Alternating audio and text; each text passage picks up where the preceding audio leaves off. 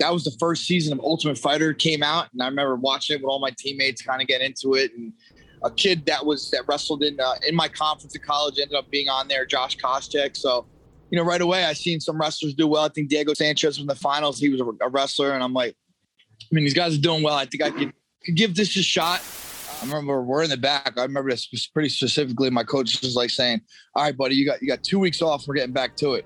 I said, "I only need one. I only need 1 week," because now I knew now I'm finally at the top of the mountain and everyone's gunning for me.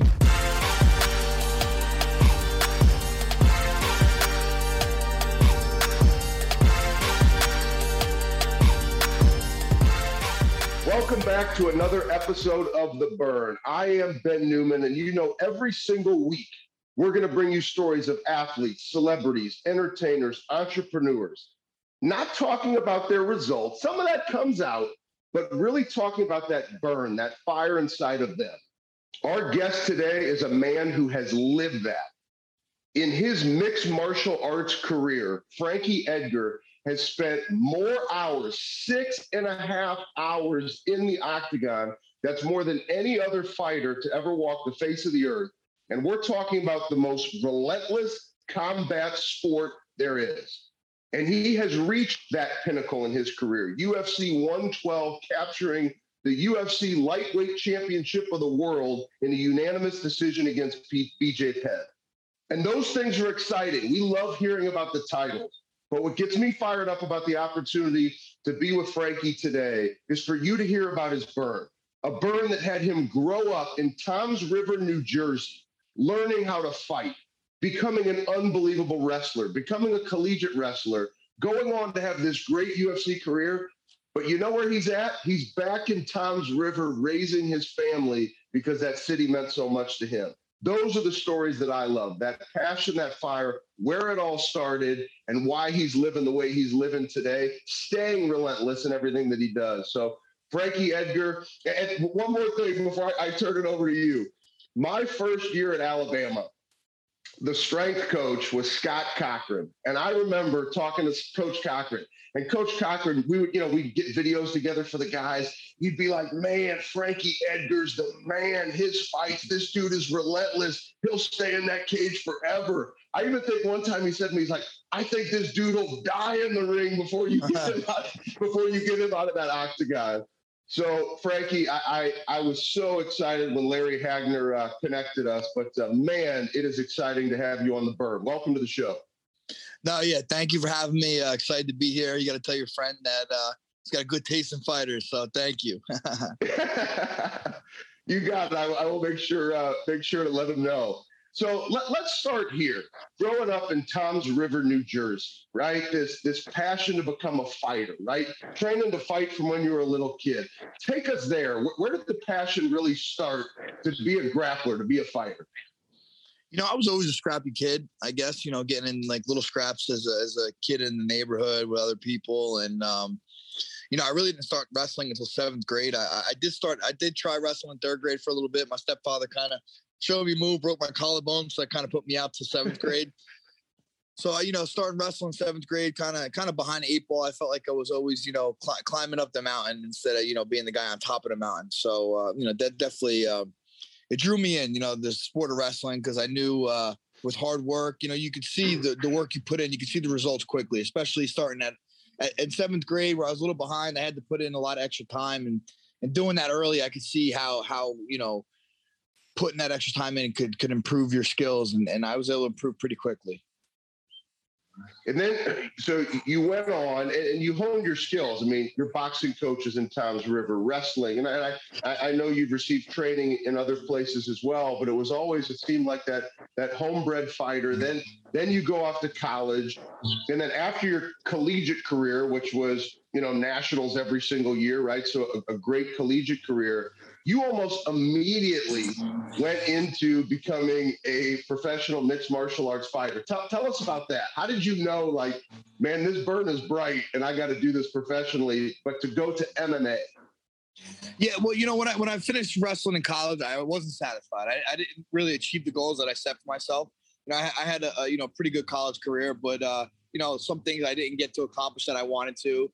And I still had that burn, like you said, to compete and to still, try to fulfill some goals that I had in mind. And, I knew wrestling to kind of go that path would have been pretty tough, based on, where I was at and everything. And that was the first season of Ultimate Fighter came out. And I remember watching it with all my teammates kind of get into it. And a kid that wrestled in my conference in college ended up being on there, Josh Koscheck. So, right away, I seen some wrestlers do well. I think Diego Sanchez was in the finals. He was a wrestler. And I'm like, these guys are doing well. I think I could give this a shot. I didn't even know I was going to be do this professional or anything, but I just knew I could do this to, just guys, I guess, kind of get that competing out of my system. And, I signed up right away. And I think 3 or 4 weeks later, I had my first fight. All right. So from that first fight to what I mentioned, 6.5 hours in the octagon, more than any other fighter to ever walk the face of the earth. Let's go back to what Coach Cochran said. I think this dude will die in the octagon before. What is it like for you? You're in the middle of battle. Let's say a championship fight.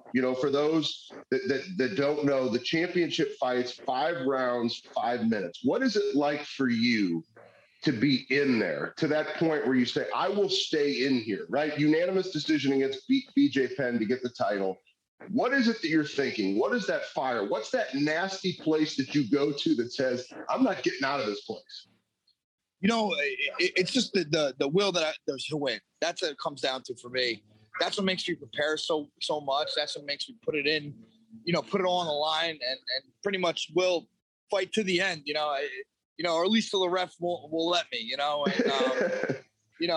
it's probably good that a referee isn't there because I may fight till it's all said and done, one day. But wait, sorry, my daughter's running up to me real quick. Good. Hey, listen, I mentioned it in the bio. Tell her to say hello because that's what it's all about. I admire that right there. For sure. She got home from school, but yeah. Just wanted to win and that will that stuck with me. The pride of. And you got to have pride. That's what I always tell, I have young a son that wrestlers and I coach young wrestlers and you want to have pride in practice, make it like someone's always watching you, in practice, you should act like someone's always, like my son, you should only work on, I'm watching you, make it seem like I'm watching you when I'm not, and that's kind of how the approach you need. And that always pushed me to just, push myself to the limits and achieve the goals that I set for myself. So, Frankie, I think that's one of the things that most people struggle with. So many people tell you how great they want to be, but then if you and I have a conversation with their action, man, we're reading a totally different story. We're seeing a totally different movie. So what was it for you that when those lights were turned out and there was no UFC headlining fight, there's no I'm defending the title, there's no I'm getting it. What was it for you that caused you to push to do that extra? I call it the unrequired mindset. What was it for you when nobody was watching that caused you to push that much more? I just knew what results it would bring me. I knew that if I worked when no one was watching or I worked on the days I didn't have to, that I'm going to see results quicker. And if I went like a typical path or maybe a half-assed approach, those results may come, but they may take a little bit longer. I know if I put the time in, the results are going to come quickly. All right, so let me take you to a place that I call the seduction of success. So many fighters. You've been around some of the best fighters in the world, right? Just spending time at that championship level, certainly athletes from all walks of life, seeing conversations, spending time with some of the greatest athletes in the world. I always have found that the highest performers, they're not seduced by success. So take us to that moment. You win the belt. You're there against BJ Penn, unanimous decision. You get the belt around your waist. Where did your mind go after winning? What was because I say it's that seduction of success, but the highest performers, they still crave more. So what was your mindset after you won that title? Yeah, after winning the title, I remember we're in the back. I remember this pretty specifically. My coach was saying, "All right, buddy, you got 2 weeks off. We're getting back to it."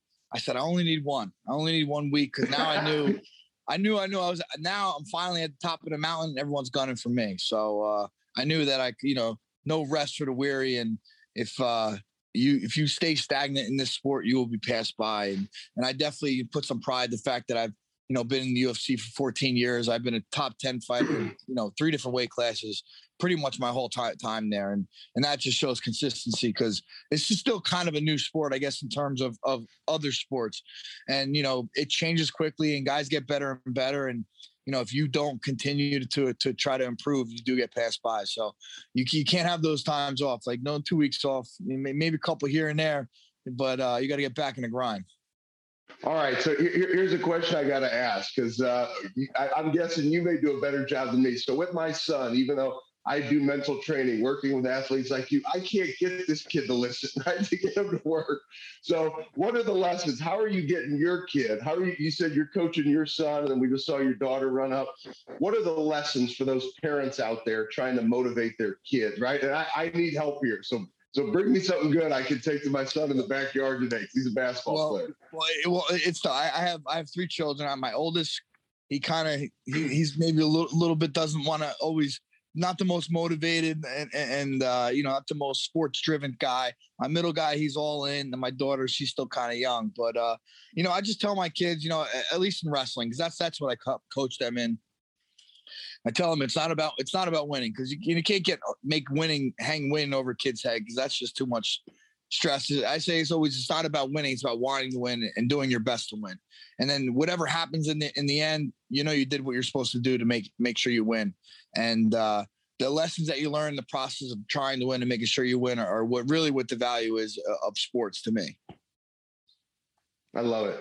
All right, Frankie. So final question here for you. How much is left in the tank, and what will the real legacy of Frankie Edgar be? I never put a date on anything. I definitely have at least a few more in me. My body's still good, and I'm still pretty motivated. I still enjoy going to the gym, so this is all fun for me. And what was the other part of the question? What is your legacy going to be? Right, being a champion, more hours in the octagon, but what's the legacy for you? What's the real impact you want to leave behind? Yeah, I just want to when I fight, people always say, I fight with a lot of heart, and that means a lot to me, because I take my craft seriously. I put everything into it, and I go into every fight thinking I'm going to win, and I haven't won every fight, obviously. So sometimes when you walk away from those fights, they definitely hurt, and but I wouldn't change it for anything. This is who I am, and the fact that people look at me as a guy that never backed down, or will always stand up to, fight anybody and fight tooth and nail. I don't just go in there to go through to punch in the clock and just say I was there. I go in there to make sure I do it right and give it my all. So, for my kids watching or other kids at home, whatever you do, just make sure you give it your all and just try your best. The multiple weight classes, being a champion, doing it at this level, what I admire about what you just said is that you didn't win every fight. And I actually, this I want to mention, we have a common friend in Tyron Woodley, one of my closest friends in the world. Actually, a pair of signed gloves right above my head from Tyron. And I know you guys have had some good times together. And, Tyron would tell you that, these last few fights he's had have not been the fights that he wanted to have. But that doesn't make a man a handful of fights that didn't go the way you wanted them to go. And I think it's such a powerful thing for people to hear from you. You haven't won every fight, but you are a champion, dominated at multiple weight classes. You aren't done yet. And I think for everybody, I hope that that's what they can hold on to from what you said, because I think that's so powerful. We live in a world where everybody defines themselves on their results, and results are important, but I always look at the entire body of work. And yes, you've had some losses. You've had some unbelievable wins. You and I both know you have a Hall of Fame career, and it's only a matter of time. Although, hey, you're going to have to stop fighting and stop that ticker on the number of hours in the octagon for them to put you in the Hall of Fame. But I think we both know that that'll happen. But I think that's a pretty powerful lesson. Well, thank you. I appreciate it. We'll see how much more time we could put on that ticker, and we'll take it from there. Well, Frankie, thank you so much for joining us for The Burn. And to each and every single one of you, I want you to think about where you are right now. Think about where you are on your journey. Think about the individuals that have helped you on your journey. That's one of the things in learning about Frankie's career, starting, as I mentioned, in Tom's River, being back raising his children in Tom's River, never forgetting where he came from and never allowing that burn to go out. Being a champion, as I mentioned, more hours in the octagon than any fighter, and he's not done yet. So don't be content where you are right now. Maybe things haven't gone your way. Stay in the ring. Continue to fight. Your work isn't done yet. Don't wait on the sidelines. Don't wait outside that octagon. Make sure that you continue to fight. Make sure that you continue to believe in yourself. And make sure to share this episode with somebody that needs to connect to a fire like Frankie has to help them stay in the ring. Because there are people waiting around to see what happens, and that doesn't get you very far in life. Stay connected to the burn. Stay connected to that drive. Stay connected to our show every single week. And make sure to also, down in the caption, make sure to grab our course for your prize fighter day to lock in on what it takes for you to win one day at a time. Thank you for joining us for The Burn.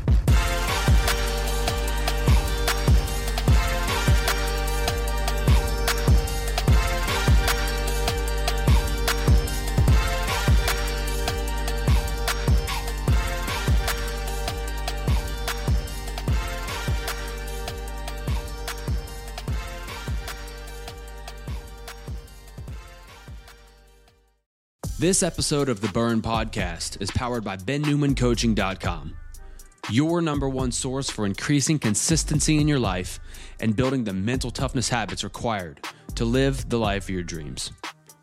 From self-paced courses to live coaching with Ben and everything in between, head over to BenNewmanCoaching.com and join the thousands of members working to unlock their peak performance every day.